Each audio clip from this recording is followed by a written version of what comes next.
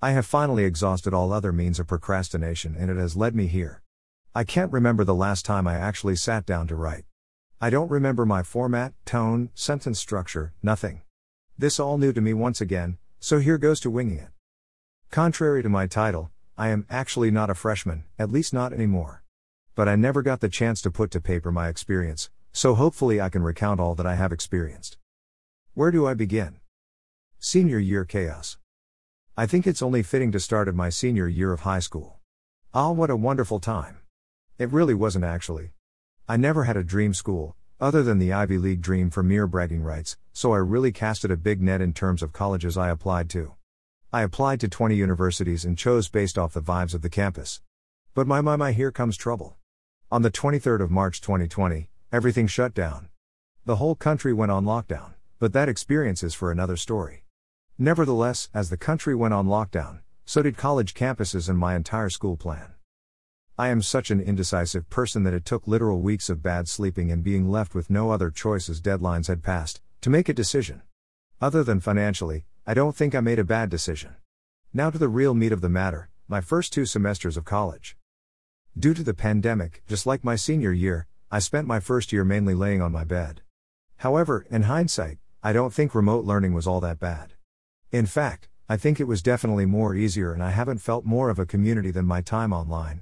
Students were forced to interact with each other for homework help, meaning lots of free answers, as they hadn't been able to make friends who they could ask.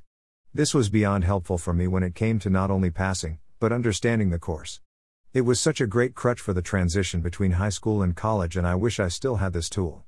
The only bad part of online learning is that you have to be very strict in getting work done on your own, which is college in general, but more heightened as you have the ability to watch lectures whenever you want. Whereas in person, watching lectures would be more structured since you are physically in attendance. So people like me who tend to wait until the last minute were in for a rude awakening. That was really my only challenge, watching lectures as if I physically attending them and not waiting until hours before the exam. At the mention of exams, it reminds of another pro of online learning. Online exams tended to be a bit more lax, where you could use your notes during the exams. Cheating was also easier, but you didn't hear that from me. Professors definitely made their exams more tougher though to make up for it. My bio exams were mainly critical thinking questions, so you really had to pay attention to the professor's side comments because it definitely showed up on the exam. I think my other courses were pretty fair in terms of exams. My writing professor made the class much easier by shorting the required length of the final research paper and extending the due dates of assignments. He really just wanted everyone to pass. My year in review.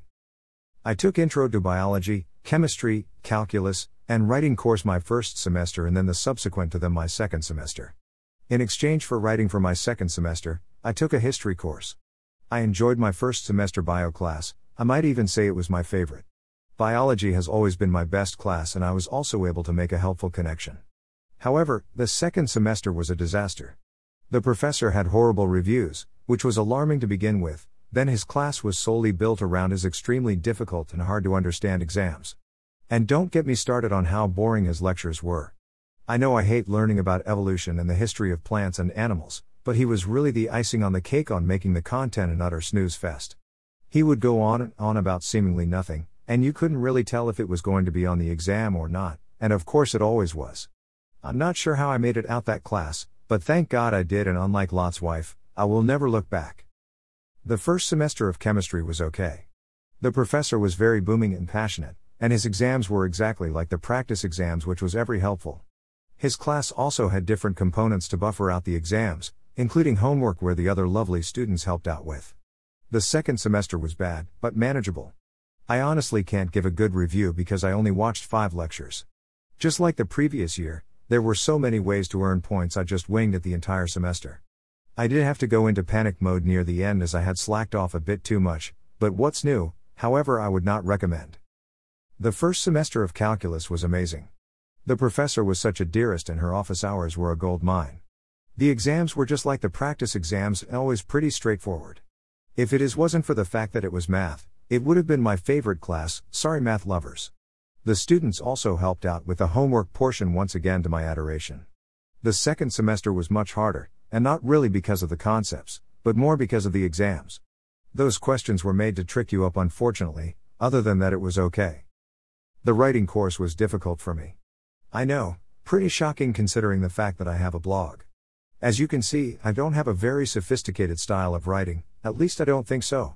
My sentence structures aren't as complex as in the Scarlet Letter, and my diction isn't as superior as Shakespeare. That was my problem. I kept comparing my writing to what I've read from my peers or from the many novels I've read, and I felt like it didn't measure up. This completely hindered me from admiring writing and reading as an art, but I know better now. The way I write is unique, and it shows who I really am as a person. I love euphemisms and hyperboles because I am a very dramatic and sarcastic person. I don't typically write sophisticatedly, not because I'm unintelligent, but that's not how I talk, so it's not relatable to me. I've always enjoyed the more simpler things in life, even down to the way I dress.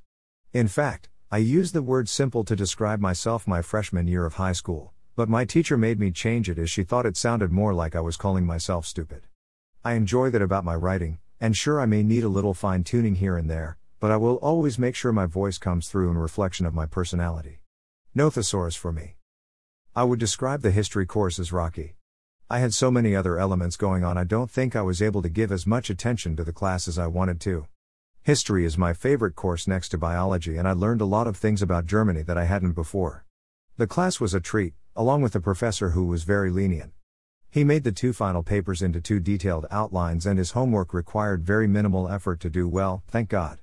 I feel like the class really tested my ability to take good notes, as there were no slides to copy from as I'm used to. The unanimous result was that I definitely need to fine-tune my note-taking skills.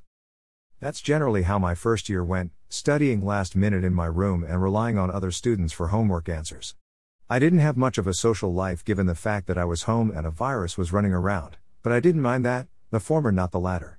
My second semester was pretty rough, as you might have seen.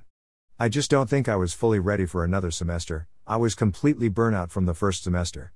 On top of it, I got a job that was over an hour away by train that I was not prepared for at all and really messed me up. But that's all she wrote, folks. I am really glad I was finally able to put my thoughts down, and I hope you enjoyed my little rendition. Let's hope my sophomore year write-up won't take a year as well.